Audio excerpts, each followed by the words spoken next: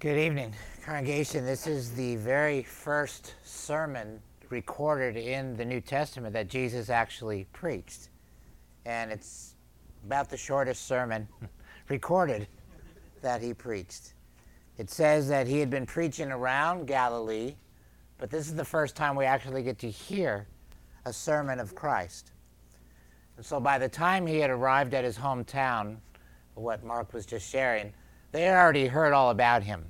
And they heard especially about the miracles he had been performing in the other cities. And so when he comes to his own hometown, the whole hometown is there, and they're very filled with anticipation. And that's what the text brings out. Their hometown boy is finally home, preaching his first sermon there. Now, every village and town in Israel in those days had a synagogue. And so the Jews would meet at their local synagogue every Saturday morning. And let me describe a little bit what a Sabbath service was like. And it was very typical everywhere you went in Israel. So you would have a man officiate the prayers. The prayers were written prayers. And the people would recite the Shema, "Hear Israel, the Lord is our God, the Lord is one." Then there'd be the scroll of the law read, and a rabbi would read from the law. Then they'd bring out a second scroll of the prophets, and the rabbi would read from the prophets. Then there'd be a sermon, and oftentimes it was a distinguished guest who would give the sermon. Other times it'd be the local rabbi. And so there'd be a sermon, not very long, and very often questions were allowed. And so the rabbi would ask of any questions. That's why we have people saying things to Christ, and he's responding to them. That wouldn't have been unusual in a local synagogue. And so that was it. No music, no drama. It was a very simple worship service. The men would sit on one side, the women on the other. I'm not advocating that. I'm just explaining what you would expect to see. The floor was usually dirt or flagstones.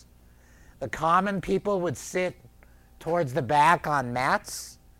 The important people in town would have stone benches. You'd have a few benches for them. And so the one officiating would use a horn, a shofar, that you may be familiar with, and that would call all the people to worship on Saturday morning. Now, when you think of what a typical service was like, I want you to consider verse 16. As was his custom, he went to the synagogue on the Sabbath. Don't pass that by so quickly. Jesus, the Son of God, goes to synagogue every Saturday. Think of all the reasons people give why they don't go to church. It's boring. There are hypocrites there. Was that true in a sense here? Yes, there were a lot of hypocrites in Israel at the time, and most of them were right there in that congregation. Maybe some say they've had a bad experience. Well, Jesus has had a few bad experiences already. And yet here is the Lord himself honoring the gathering of the saints. As simple as it was, the Bible was read, the Bible was taught, and the people gathered, and that was it. And so if Christ, the Son of God, as his habit, would not miss church, with all the problems that it was in those days, then what's our excuse? He is showing us the right custom for people of the Lord, to gather together with God's people. And so Jesus is the honored guest. The hometown preacher has returned to give his first local sermon. Now, Luke slows down the action in the way this is written, so you can imagine as if you were there. Notice how he says it. Jesus stood up to read. He was handed the scroll of the prophet Isaiah. He unrolls the scroll. Sometimes the Bible can go months and years almost between stories. This story, it's almost second by second, as you can imagine this happening. He finds the section he wants to read. It's in Isaiah 61, we find out. He reads the section, and notice Luke even says he rolls up the scroll. Do you feel like you're there yet? That's the point. He gives it back to the attendant. He sits down. There was always a teaching chair in the front where the rabbi would sit. And then, what does it say? Luke is really building the anticipation. Every eye was on him. He slowed it down so you can imagine you're there. What is he going to say? And he quotes from Isaiah, "The Spirit of the Lord is upon me." The Messiah in Isaiah is the one who would come in the power of God's Spirit. He would preach good news to the children of Israel. And then it goes on to say in Isaiah, and the Messiah would free the captives who were enslaved, and he would open blind eyes. And he would proclaim the favorable year of the Lord. In the Old Testament, that was the year of Jubilee. That's when the slaves were freed. Every 50 years, the slaves were freed. So this sermon in the Greek is actually one sentence. So sermons can be long, but this is not one of them. This is a very short sermon. And he really gets to the application very quickly, as what we would call application. And the application is this phrase: today this scripture has been fulfilled in your hearing. Do you see what he's saying? He is saying, I am your Messiah.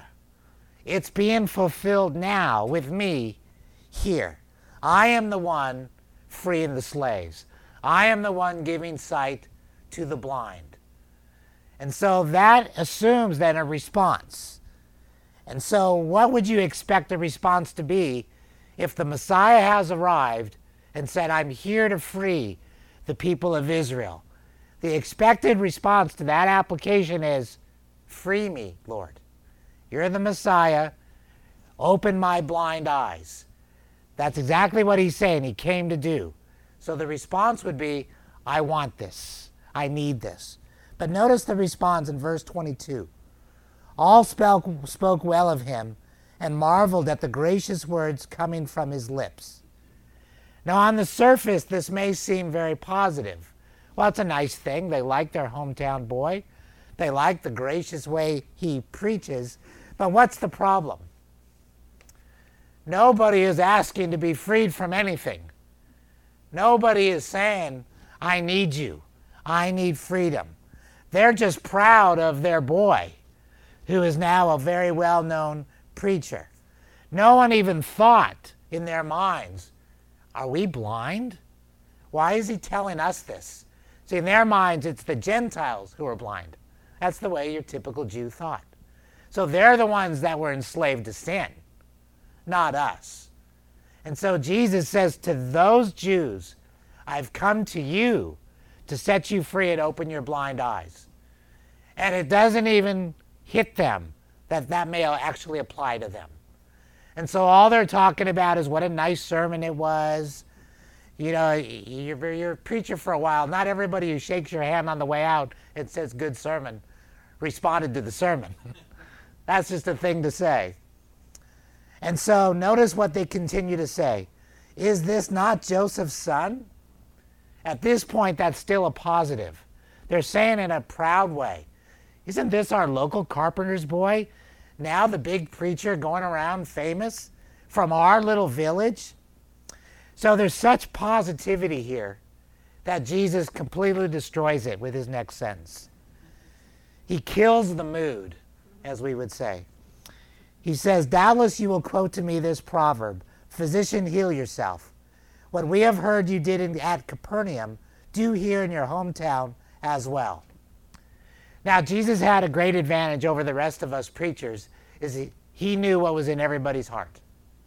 So he knew the exact motives of why people said what they said. We don't have that. Only Christ did. So he knows exactly why they're there and exactly why they came to hear him. And so he quotes a proverb that basically means charity begins at home. In other words, he knew what they were thinking. And what they were thinking is, all right, you've performed miracles in Capernaum. We've heard about and some of those are recorded in Luke. We've heard about what you've done there. Now you're our guy here. Do it now. Show us the magic. That's what they wanted to see. physician to you yourself. Do it here at home is the idea. Now you see the problem? They want the show. They want the physical blessings. What don't they want? What he actually came to bring, salvation. They don't think they need forgiveness. They don't want to be set free of their sin because they think they're not enslaved to sin. And so Jesus reveals their motives by saying, all you want from me is a show. And you're not listening to what I'm saying. You're not listening to the reason I came here. And so he goes on, he makes matters worse. Truly I say to you, no prophet is without honor except in his hometown. In the Old Testament, the prophets were rejected by their own people, by the Israelites. So Jesus is saying, even though you're praising me right now, you're actually rejecting me. You're dishonoring me because you're not listening to what I'm saying. The only way to benefit from my ministry, Christ is saying, is to respond in application. I am blind, give me sight. I need forgiveness. I need inner healing. But because you're not asking that, you're actually rejecting me. You're rejecting God's prophet, his final prophet. And so in their minds, they were honoring him. And Jesus reads their hearts and says, praising me for simply giving you things is not honor, it's dishonor. Because you're not listening to the gospel. And so they are rejecting his message. And to bring this home, the Lord tells two stories. Two brief Old Testament stories that demonstrate what's happening. One from the life of Elijah and the other Elisha. Both were rejected by the Israelites. Both of them went to Gentiles, and what happened? Their message was received by certain Gentiles. And so he's saying, this is just what happened to the prophets. That's what's happening here right now as I'm preaching to you. This is what Elijah went through and Elisha. Now, they are fully aware at this point what Jesus is saying. So you have to imagine the mood totally changing from praise and excitement to anger. And notice what Luke writes. Their words of favor turned to wrath. They understood exactly now what Christ was saying. Their praise quickly turned to hatred. Because now they realized, you saying to us, Jesus, that we're as enslaved as the Gentiles to sin? That we need forgiveness as much as they do? Are you dare come to Israel and suggest such a thing? That we are blind? Typically, that's the way they always talk. The blind Gentiles and the seeing Israelites. Jesus said, you are blind and you need spiritual sight. Now, they considered Jesus a traitor for suggesting this. And in the Old Testament, what do you do to traitors and blasphemers? You stone them. And so what do they try to do? They try to bring him outside the city. That was the law back then in the local towns. And that's a foreshadowing of Christ going to the cross outside the city. They try to throw him off a cliff, to do it very quickly. They're not even going to go through the legal ritual. They're going to kill him. Now here's the irony of all ironies. They're looking for a miracle. And the only miracle that happens is they don't notice. And what is it? He disappears when they're trying to kill him. And the Bible just says he slips away. But when you think about it logically, how do you slip away from a crowd pushing you to the end of a cliff? God had to do something in a miraculous way for him to leave. So the only miracle is one to save him from them killing him. And so here is how we must respond to Christ. See, many are very friendly to Christianity because they think it's nice and good and you get things, but they don't like the core message, which is you are as bad a sinner as anyone else under God's judgment, and you need to be born from above. And you need new eyes, and you need to be freed from your slavery, and there's nothing you can do.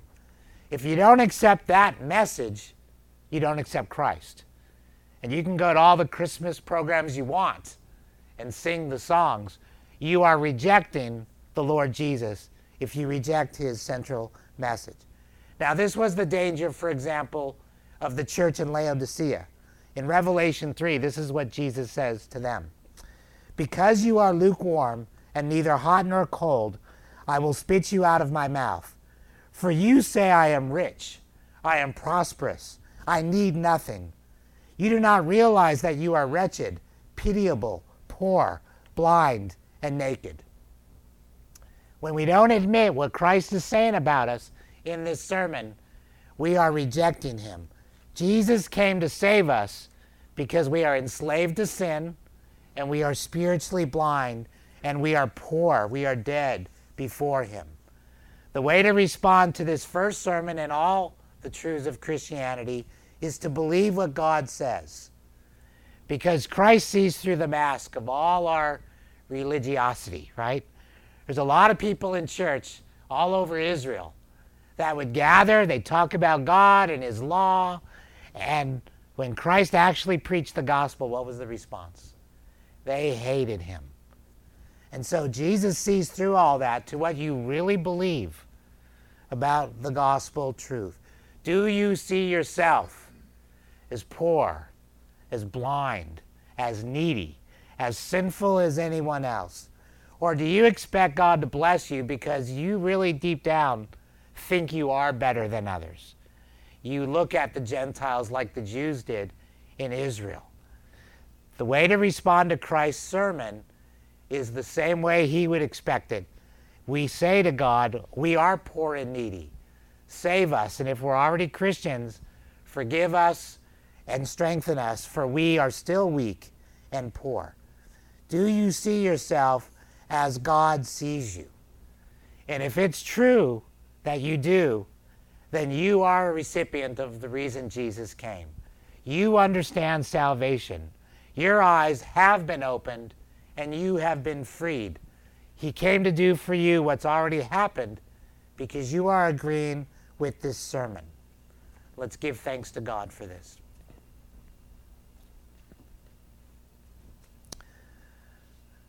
Father in heaven, we thank you for the glorious truths of the gospel, that you came to give us what we needed most, which was life from death, forgiveness for our sins, eternal life, and spiritual eyes. We thank you for us that you have done that, and that you remind us in your word of our need.